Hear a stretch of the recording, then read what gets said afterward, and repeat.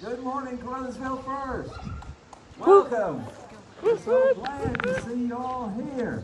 We got room for some more, so if you're watching online, come on down. We got a few more parking spots, so it's great. Great day to be God's with God's family.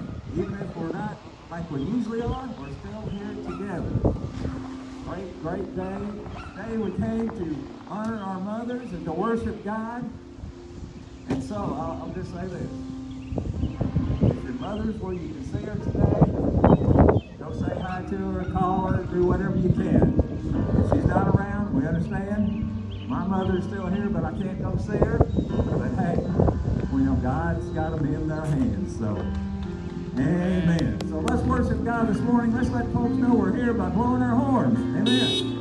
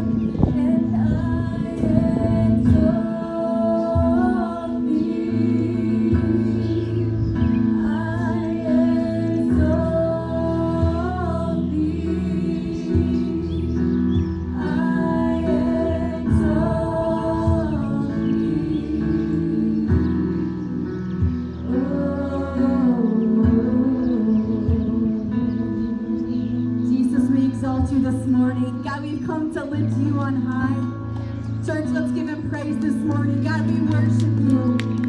You are so worthy of our praise, Jesus.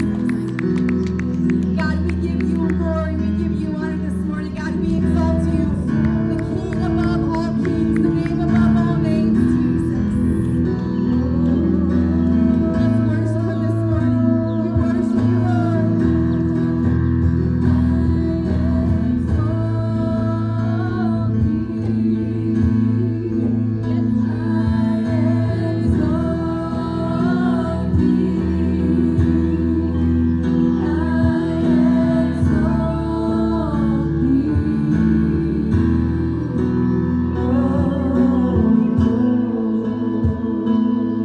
God, you are so worthy. You are so worthy, Lord, and we are so grateful that we get together as a church family this morning to worship you and to lift you on high.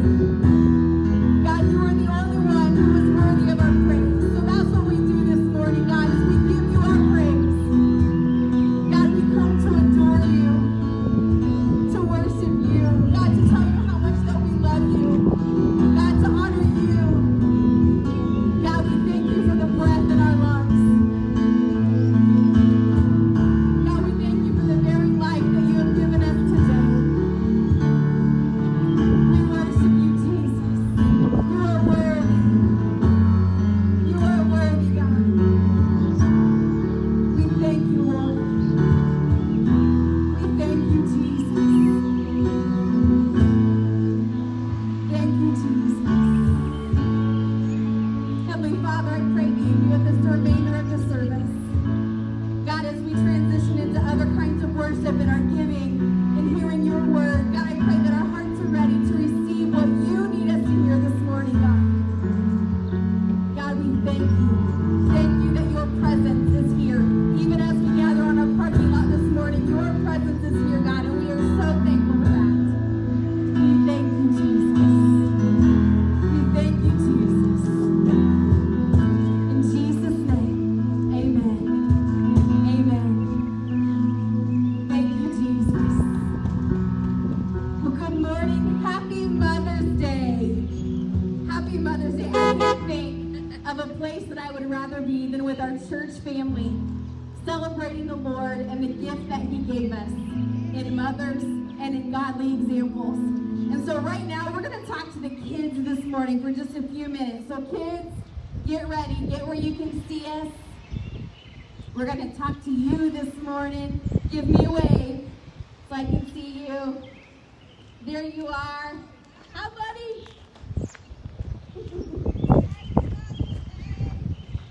I love seeing your faces sticking out those windows.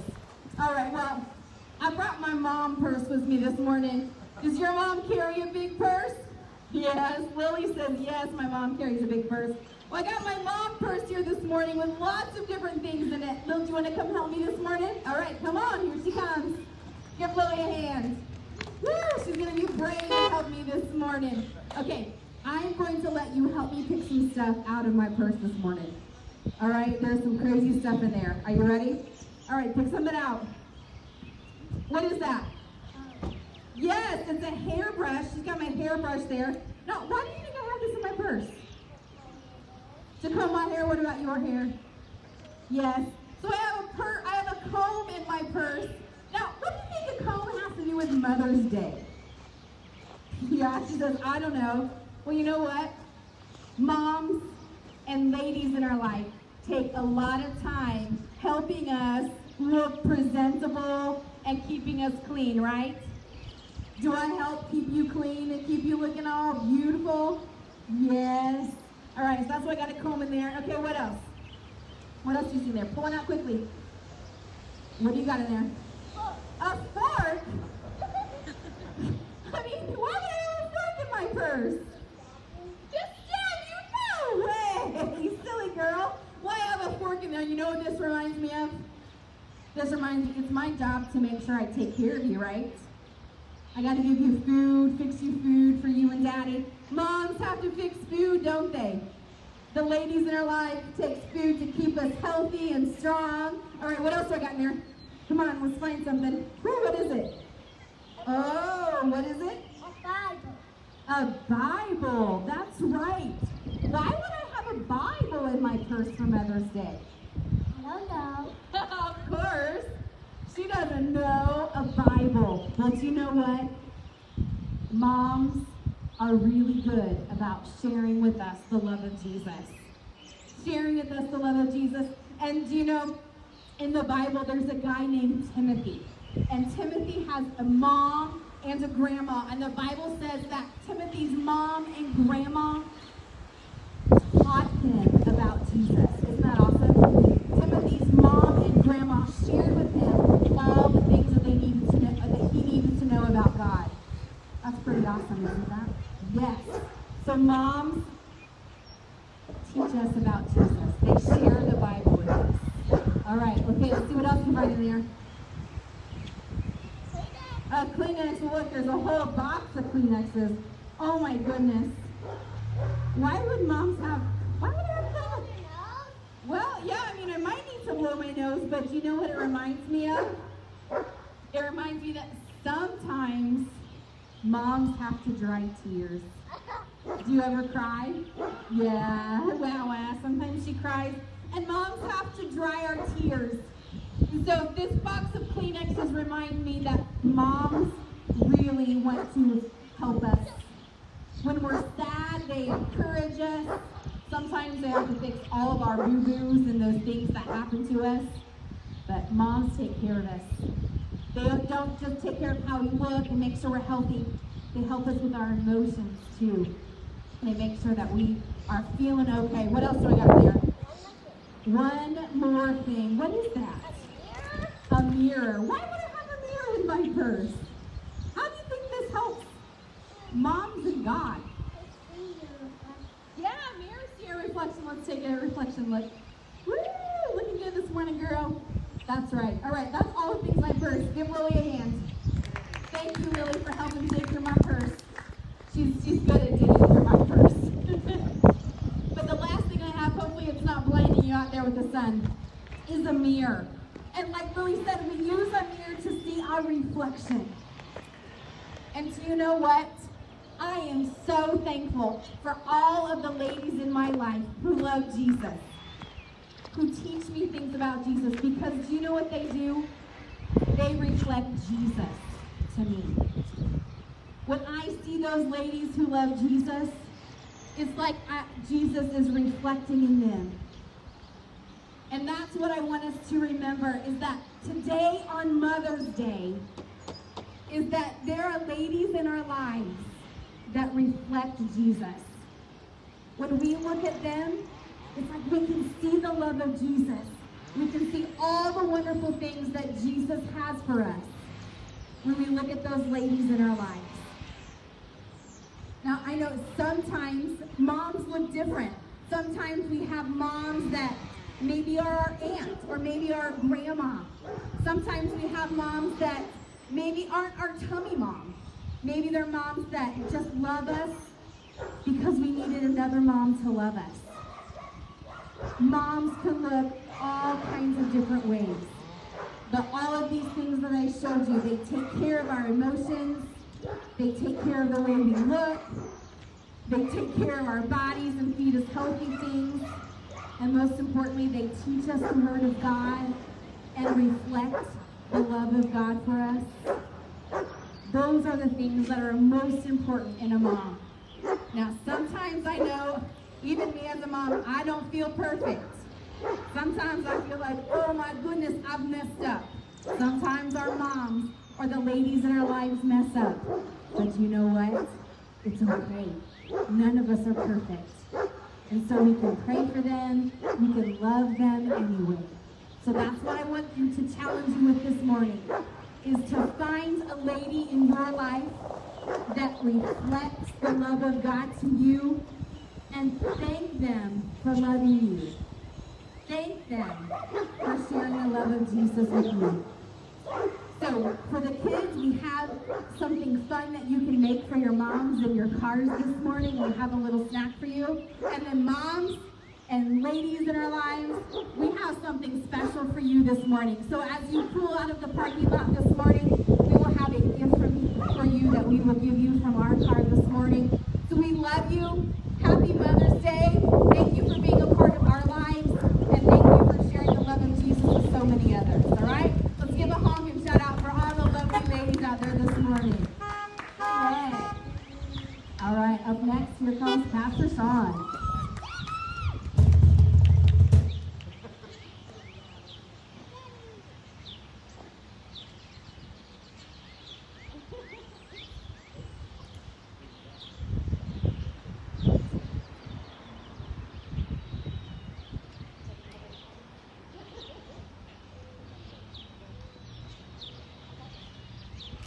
Good morning. We have another beautiful day.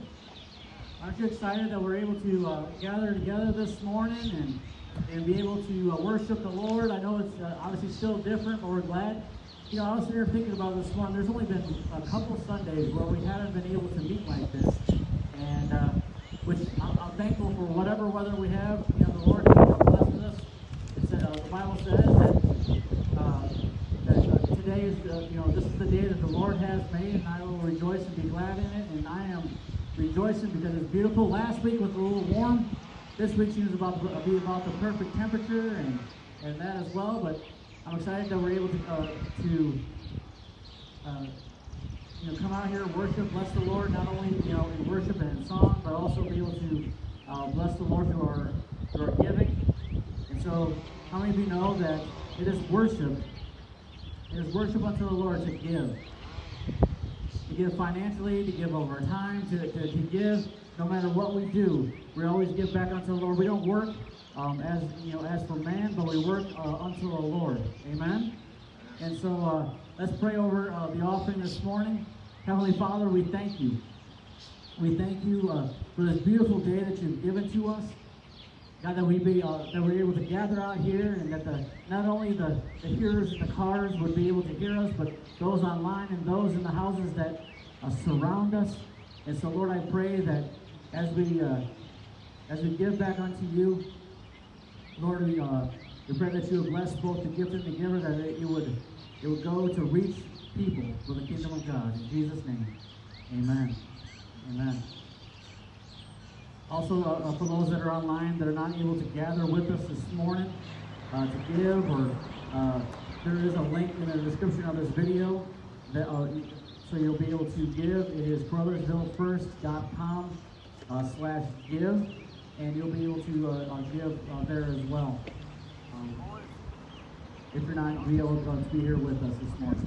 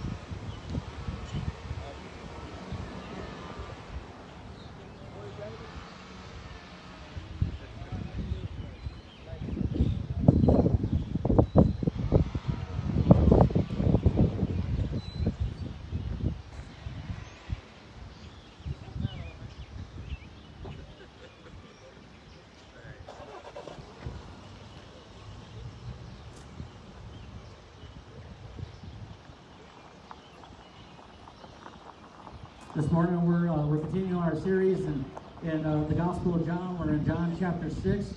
John chapter 6, verses 41 through 59. Jim, if you can play that for us. Jews then murmured at him because he said, I am the bread which came down from heaven. And they said, is not this Jesus, the son of Joseph, whose father and mother we know? How is it then that he said, I came down from heaven? Jesus therefore answered and said unto them, murmur not among yourselves. No man can come to me, except the Father which hath sent me draweth him, and I will raise him up at the last day. It is written in the prophets, and they shall be all taught of God. Every man therefore that hath heard and hath learned of the Father cometh unto me.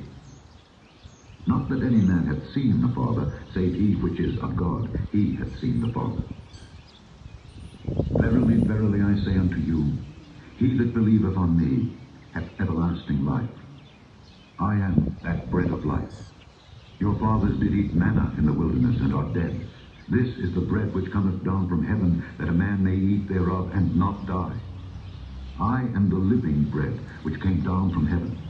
If any man eat of this bread, he shall live forever. And the bread that I will give is my flesh, which I will give for the life of the world. The Jews therefore strove among themselves, saying, How can this man give us his flesh to eat?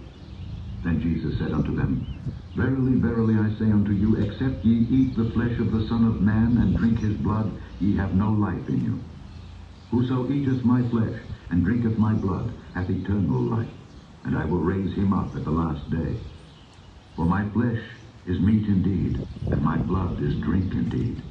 He that eateth my flesh and drinketh my blood dwelleth in me, and I in him. As the living Father hath sent me, and I live by the Father, so he that eateth me, even he shall live by me. This is that bread which came down from heaven. Not as your fathers did eat manna, and are dead. He that eateth of this bread shall live forever. These things said he in the synagogue, as he taught in Capernaum. Heavenly Father, we thank you for your word.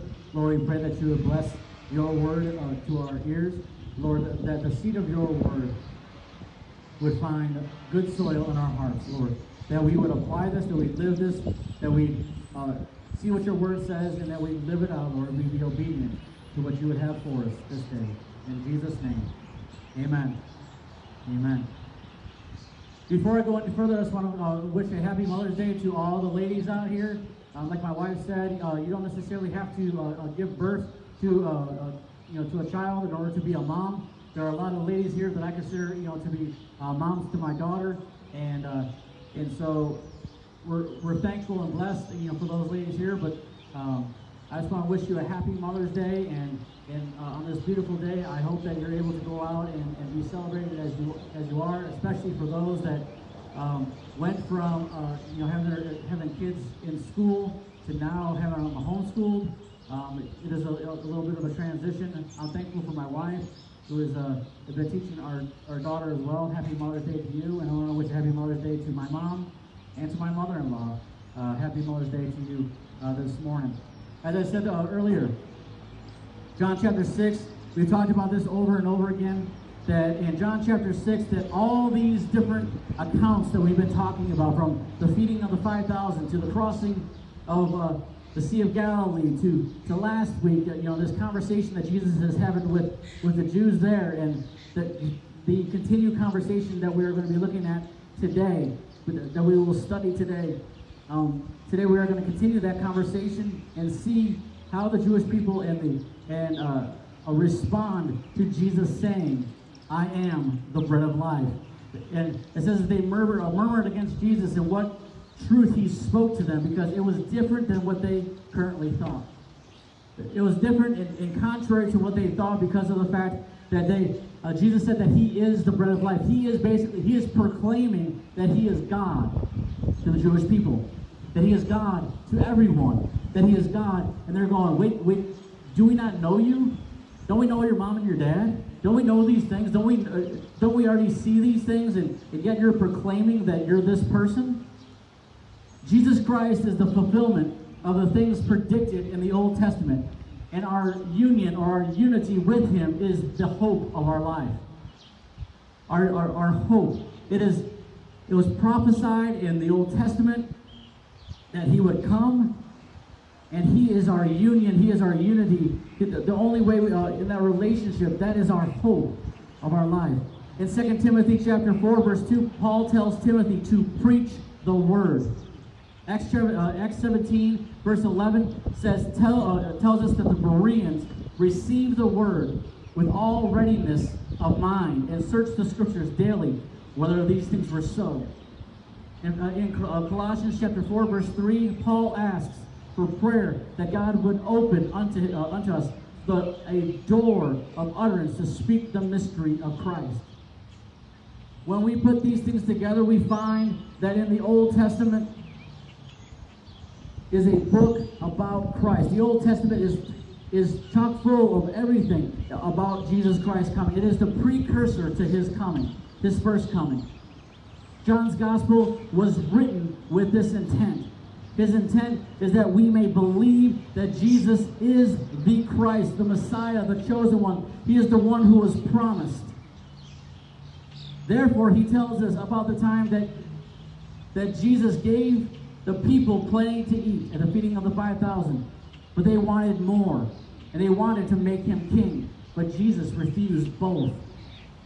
He didn't come to satisfy earthly needs or to take over an earthly kingdom.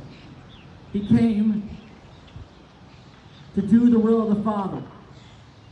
And that meant finding the lost sheep of Israel, finding the lost people.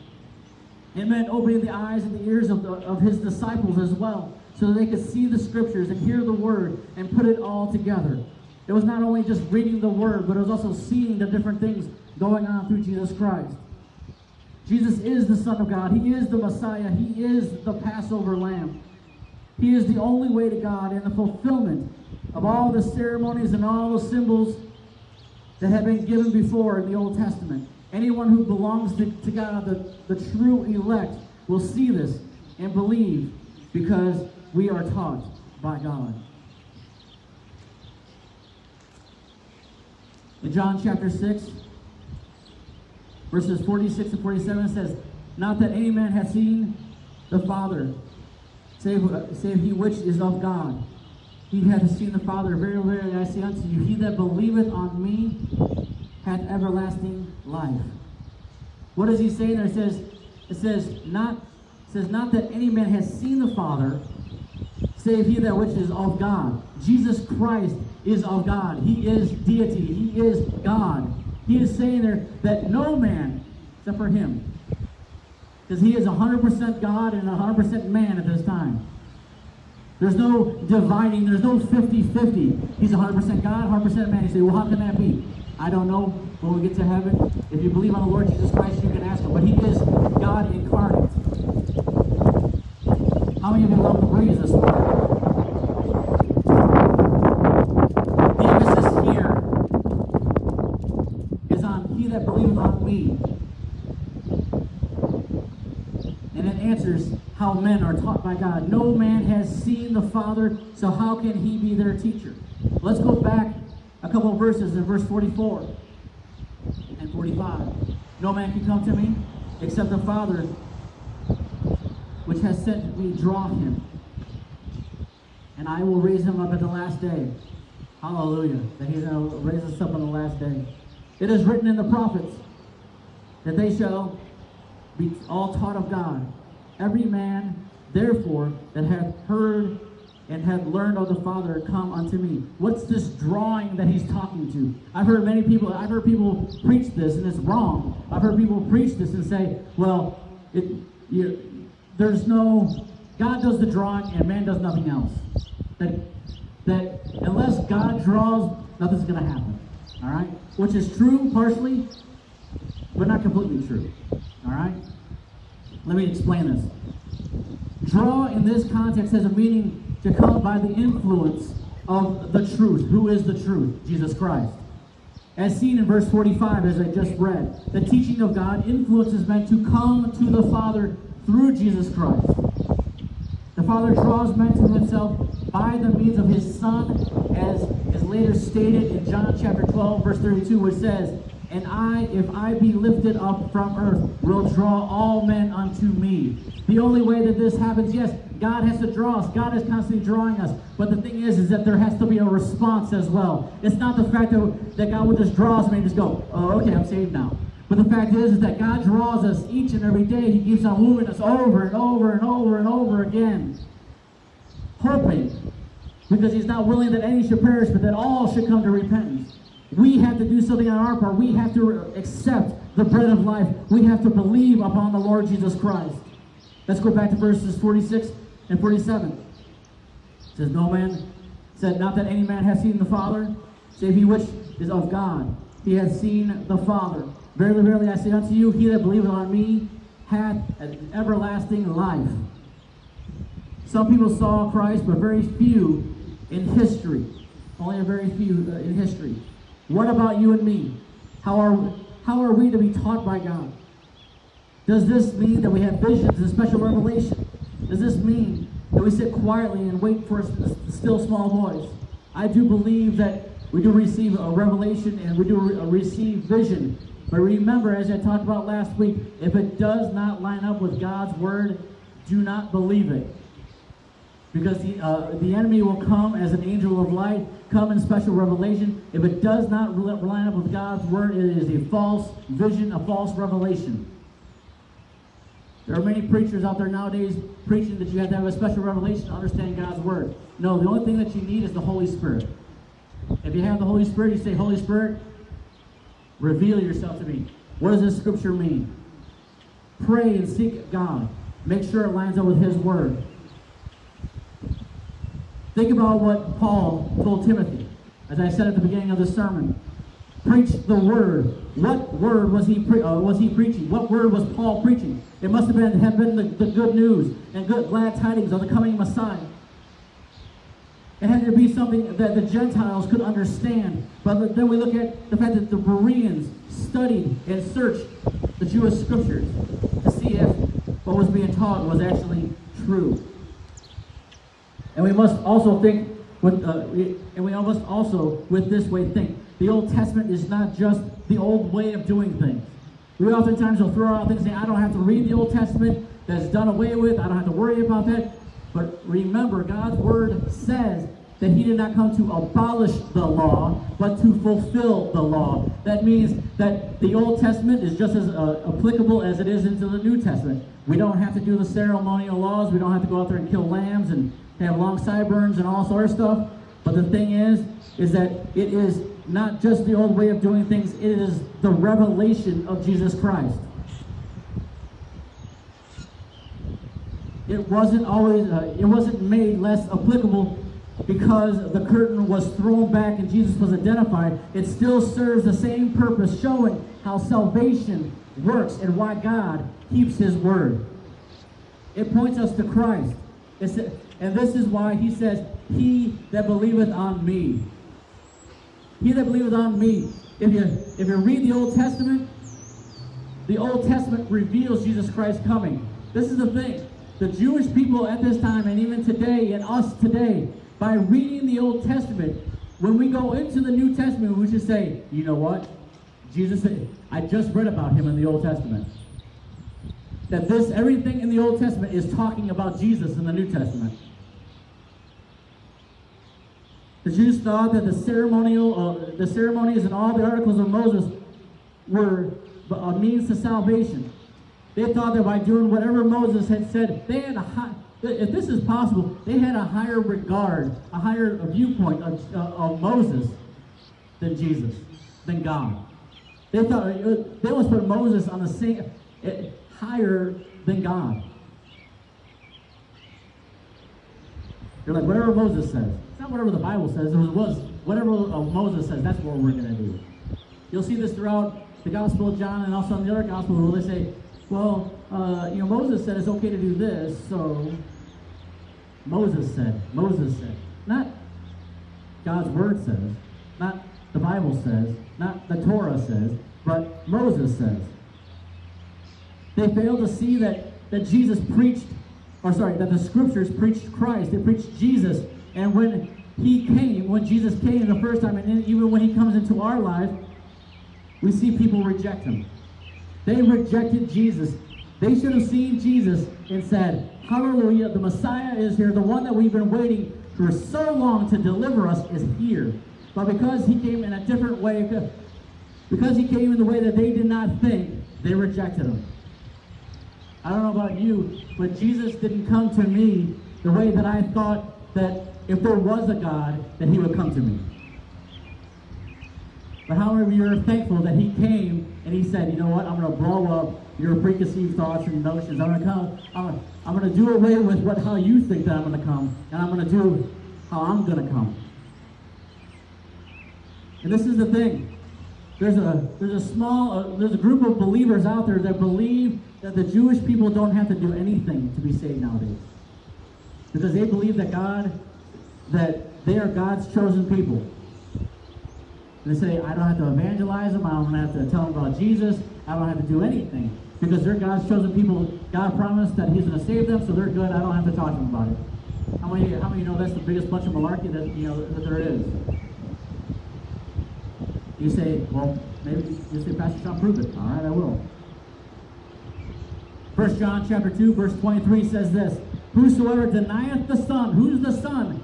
Jesus is the Son. Whosoever denieth the Son, the same hath not the Father. What part does that say?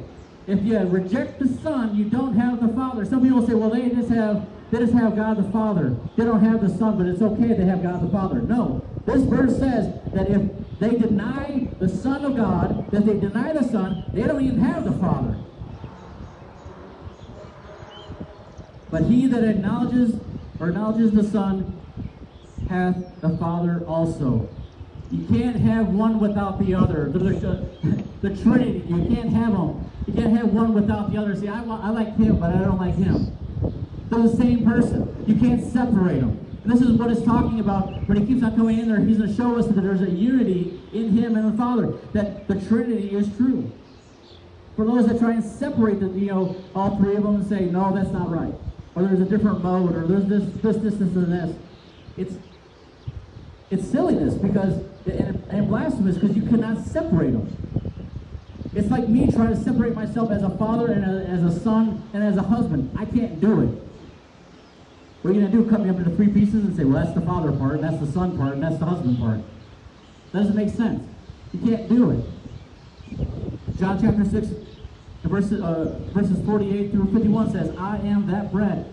At this point, I would have figured that they would have tried to kill him. Because what is he trying to say? He's trying to say that he's the bread of life, that he's God, that he's the only provider, that he is our sustenance.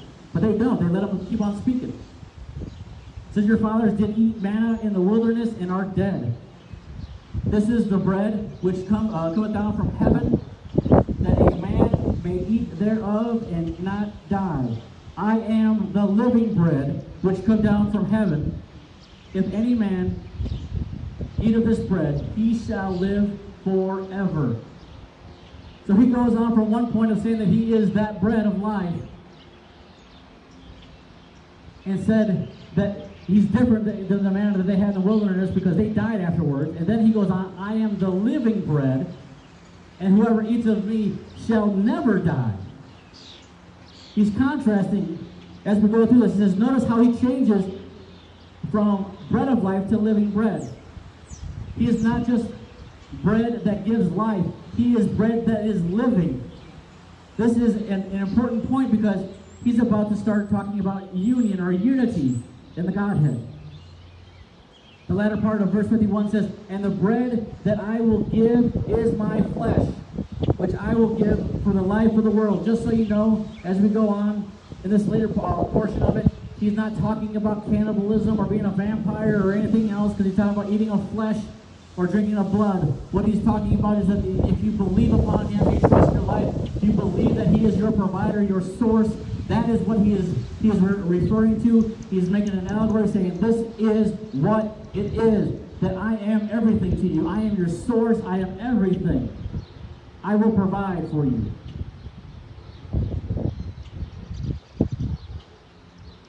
That part where he says, and the bread that I give is my flesh, which I will give for the life of the world. Of course, this to me, and probably to you, brings back to mind the cross. His death fulfilled the sacrifice of the sacrificial lamb, or the Passover lamb. His death fulfilled that sacrifice of being the Passover lamb. He is the Lamb of God, which takes away the sins of the world. But the Jews did not understand it. They still did not understand it. It's been preached to him since he came on the scene. Ever since he was baptized by John the Baptist, they saw who he was. John proclaimed who he was. John the Baptist proclaimed and said that this is the Lamb of God who takes away the sins of the world. And yet they didn't believe it. Verses 52 through 56 say this. The Jews therefore strove among themselves, saying, how can this man give us his flesh to eat? They didn't understand the picture that he's making. Then Jesus said unto them, verily, verily, I say unto you, except you eat the flesh of the Son of Man and drink his blood, you have no life in you. Whosoever eat of my flesh and drink my blood hath eternal life. I will raise him up at the last day. For my flesh is meat indeed, and my blood is drink indeed. He that eateth my flesh and drink my blood dwells in me, and I in him. The main idea here is our union with Christ. Think of John 17:23 and Colossians 3:4. John 17:23 says this, I in them and you in me, that they may be made perfect in one, and that the world may know that you have sent me. This is the high priestly prayer that Jesus is praying and saying, Father, you and I are one. It says, and hast loved them, and you have loved me. Colossians 3:4 says, when Christ, who is our life, this is the point he's trying to make, who is our life, shall appear, then you shall also appear with him in glory. Jesus Christ is telling us that, Paul is saying that Jesus is our life, and because if we make him our life, if we believe on him, if we partake in him, if we believe everything about us, it says what? It says that you may also appear with him in glory. Where is glory? That's in heaven with him. The whole link, there's a link between the Old Testament and the New Testament. Jesus is that link.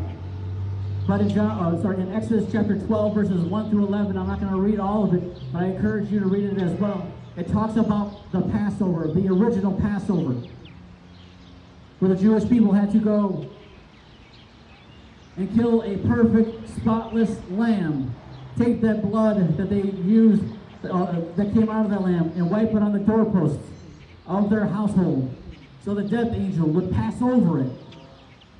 As long as they remained in the house, as long as they abided in the house, as long as they stayed under the covering of the blood, they were safe. If they were to come out from underneath underneath his protection, they would die. The death angel would come and visit them. But he said, no, if you take that perfect, spotless lamb, put it over your doorpost. And the death angel shall pass over. The Lord is our Passover lamb. And we see this happen in Luke chapter 22, verses 19 to 20. This is the New Testament reference. He says, and he broke the bread. This is them having the Last Supper, or the Passover meal. This is literally the last Passover meal that needed to take place. He took bread and gave thanks and broke it, and gave unto them, saying, this is my body, which is given for you. This do in remembrance of me. Likewise, also, the cup after supper, saying, this cup is the New Testament in my blood, which is shed for you. He's speaking of his death upon the cross. But like I said, when we apply that blood over our life, when we stay underneath the blood, when we abide in Christ, we don't move outside of the house, because Jesus says that he will come into us as a house. And if we stay in, abiding in Christ, under the blood, we have nothing to worry about. No weapon formed against us shall prosper, as the word of God says. That when we live for Christ, this is what he is speaking of. That if we still take communion, and when we take communion, that is what we are doing. We are remembering his death upon the cross for our sins. And what he did. Not only that, but then 3 days later he raises from the grave, showing and giving us new life. That just because of what we did before, it doesn't have to define us. I'll just tell you this, when I came to Christ, My old life died. I'm not that same person that I once was. You'll have people come up to you and try to get you to remember your past. And they will use, Satan will use those people and say, hey, remember when you did this? Remember you did this? And I'll say he'll use people. Not saying that they're possessed, but he'll use people. Why? To try and get you to remember, to think and say, you know what, I don't think Jesus really saved me. I don't think Jesus really died for me. But what you need to remember is that the old one, the old person, your old life is no longer there anymore. That person is dead and buried. That's what baptism also represents. That you die to your old self and you come up in newness of life. That when you do that, when you're making that public proclamation, you're saying, I'm not going to go back to my old way of life. Christ has saved me and he gave me a new life. And you know what? I belong to him. He is mine and I am his. That there's a union, that there's no breaking of it. There should never be, hey, here's Pastor Sean and here's Jesus. It should be, hey, there they are. That they are together. That no matter what happens, that you are together in Christ. Why? Because that's what he said he would do. He said, I and you and me. He said he's going to come in with you. Verse 27, it says, as the living Father has sent me, and I live by the Father, so he that is me, even he shall live by me. Here again we see that union, that unity of the Father and the Son. If the Father lives, then so does the Son. If they live, then so do we. If they live, if Jesus Christ is raised from the dead, then you live as well if you are a believer in Christ. As surely as he lives, so do we. Verses 58 and 59. So this is that bread which came down from heaven, not as your fathers did eat and are dead.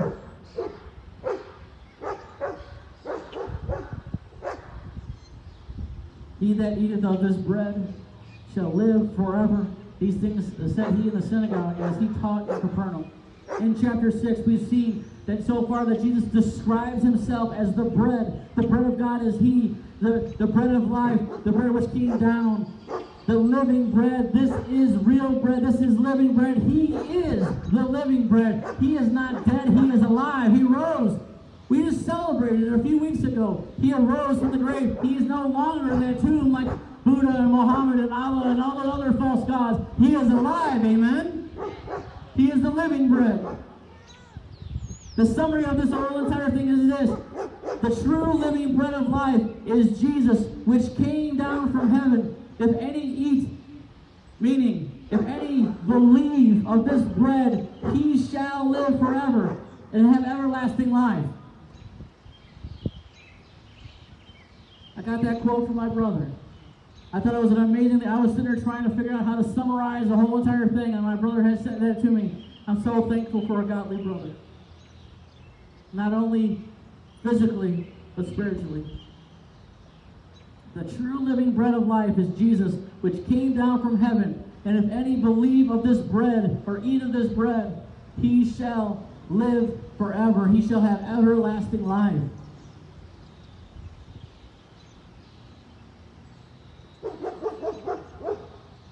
I'm here to tell you this morning that belief changes you.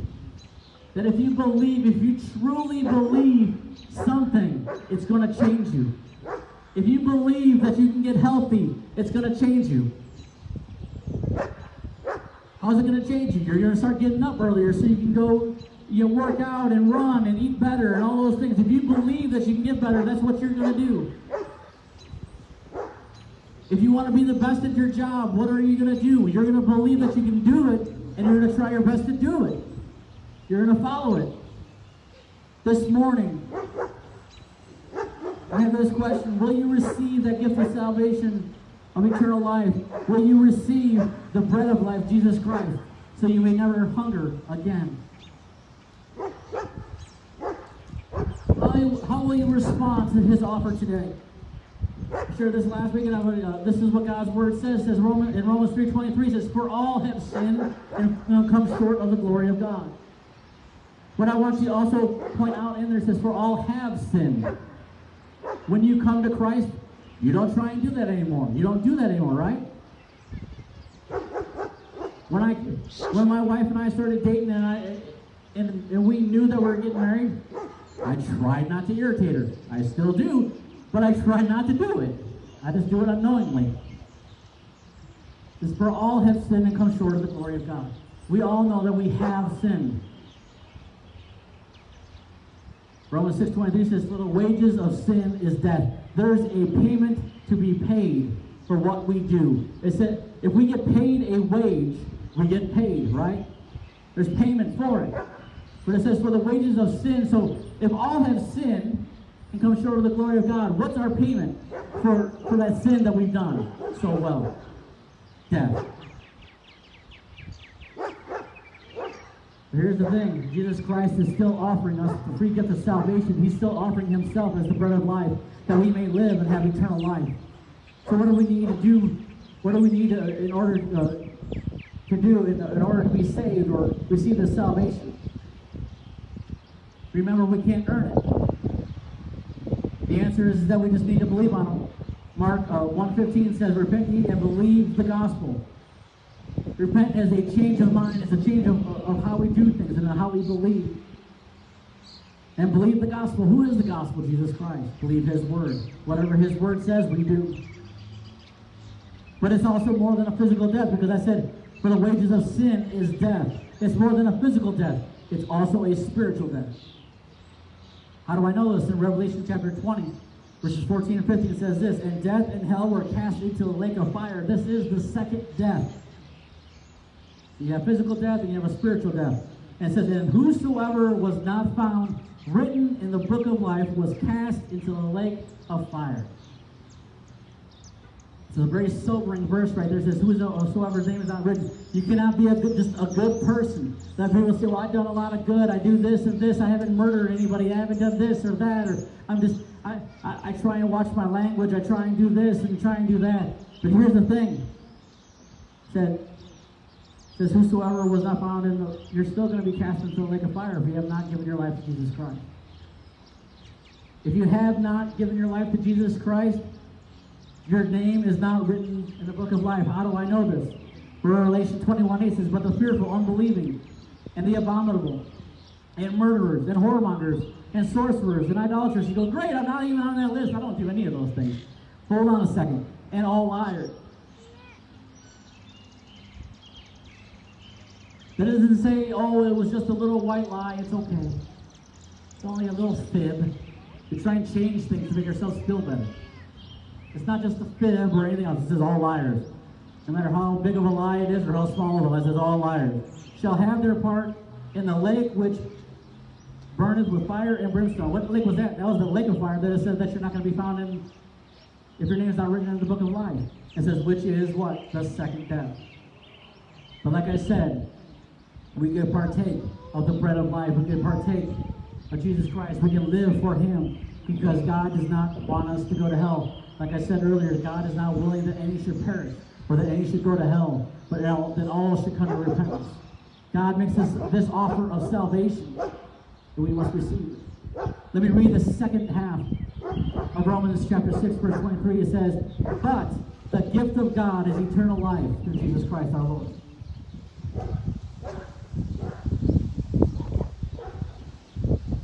I wasn't done with those pages yet. But the gift of God is eternal life through Jesus Christ our Lord. But can we earn it? No, we can't. Ephesians chapter 2, verses 8 and 9 says, "For by grace ye are saved through faith, and that not of ourselves, it is a gift of God, not of works, lest any man should boast." We cannot sit there and say, "Hey, I gave $20, so now I have salvation." Or "I did this or this or this or this, now I have salvation." It's a free gift through faith. We are saved through faith by grace. It is a gift. You cannot earn it. If I come up to you and I give you my Bible and I say, "Here's a Bible, but I want $20 for shipping and handling," is that free? No. If I come up to you and say, "Hey, here's this bottle of water, I'll give it to you for $5. Is that still free? No, this is free, a free gift. You cannot earn it. Somebody had to pay our ransom, and we know that Jesus Christ did. He is the only one that can pay us. He's the only one that can fulfill and become that Passover lamb. He pardoned our sin. He paid our ransom. Romans 5:8 says, but God commended his love towards us in that while we were yet sinners, Jesus Christ died for us. That no matter what we've done, the thing is, this is the great verse. It says, while we were yet sinning, while we were still doing all this stuff, while we're doing all these things, he still died for us. He lived a sinless life, died upon the cross, and was buried and rose again on the third day, paying our ransom. And yet it says, he did all this even while we're still sinning, while we're still doing those things. If you're a believer in Christ and you're saying, I'm sinning every single day, there's a problem there. You say, I can't go a second without sinning. There's a problem there. If you cannot go a second without sinning, there's a problem. You know why? How much more worse are you than the devil? Because the Bible says that Satan and his demons believe in Jesus. They know who he is. How many times do we read in the gospel where the demons would speak up and say, I know who you are, Jesus. They knew who he was. It has to be something more. We need to believe upon the Lord Jesus Christ. A few things that we must believe on Jesus for. Believe what the Bible says about him. We need to believe that he is God in the flesh. John 1:1 in verse 14 says, in the beginning was the Word, that's Jesus, and the Word was with God, and the Word was God. Jesus is God. That's what it's saying. And the Bible, it says, and the Word was made flesh, that's Jesus, dwelt among us, and we beheld his glory as of the only begotten of the Father, full of grace and truth. One of the most quoted verses that people want to believe and say, well, he loves me, so he's not going to send me to hell. But they don't read the second half of the verse. For God so loved the world that he gave his only begotten Son. And they'll read that part and they say, all right, it says that whosoever believeth in him should not perish. They read that part, but they don't look at the last part of it that says, but have everlasting life, shall have everlasting life. They don't want to read the other part of it that says, the other part that says that believe on him should not perish. They kind of want to skip over that part and get their own interpretation. Romans 10:9 and 10 and 13 say, if you shall confess with your mouth the Lord Jesus and shall believe in your heart that that God has raised him from the dead, you shall be saved. For with the heart man believes unto righteousness, and with the mouth confession is made unto salvation. For whosoever shall call upon the name of the Lord shall be saved. And again, Mark 1:15 says, repent ye and believe the gospel. What is repentance and belief? What is it? It's a change of heart. It's a change of heart. And confession of sin, trusting in Jesus Christ to save you. He is the only one that can save you. He is the only one. He is the bread of life. He is the bread that came down from heaven. And so this morning, if you have walked away from the Lord, you said, well, I prayed a prayer when I was a kid, but I really haven't believed anything else. I haven't believed on him for a long time. I just did whatever I wanted to do or anything else. You need to be saved. There's a change in his heaven. When you believe on Jesus, there should be a change. There should be a repentance. There should be a change of mind that you don't want to do the things that you did. And some people say, well, I struggle with this. Well, here's the thing. If you've been struggling with something for 25 years of being saved, there's something wrong. You're saying I'm struggling, but the thing is that what you're actually saying is, I don't care. I'm still going to do it because I think that Jesus is going to save me anyway. If a husband is adulterous and he says, I'm sorry, I cannot stop sleeping around for 25 years, how many of you know that that spouse is going to leave? His wife is going to leave. There should be the fact of you wanting to change and an effort that you actually want to stop doing that. You're not doing it because you know that God's word says not to do it. I'm not preaching a works-based salvation. I'm saying that there should be a change that has happened. That you're not the same person that you were when you first came to Christ.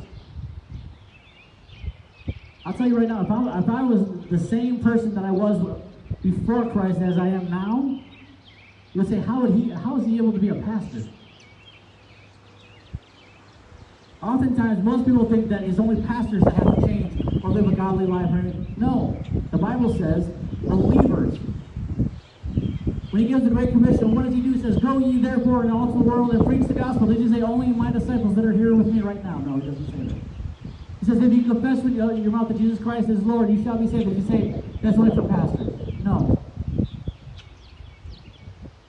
Change needs to happen. Every here you are a believer, but you see, you know what? All this stuff going on. I'm not making excuses, but I began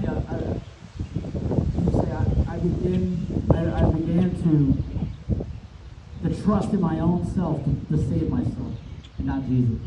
And I need to repent this morning. I need to believe that Jesus Christ through faith is the only one that can save me. Let's bow our heads and let's pray.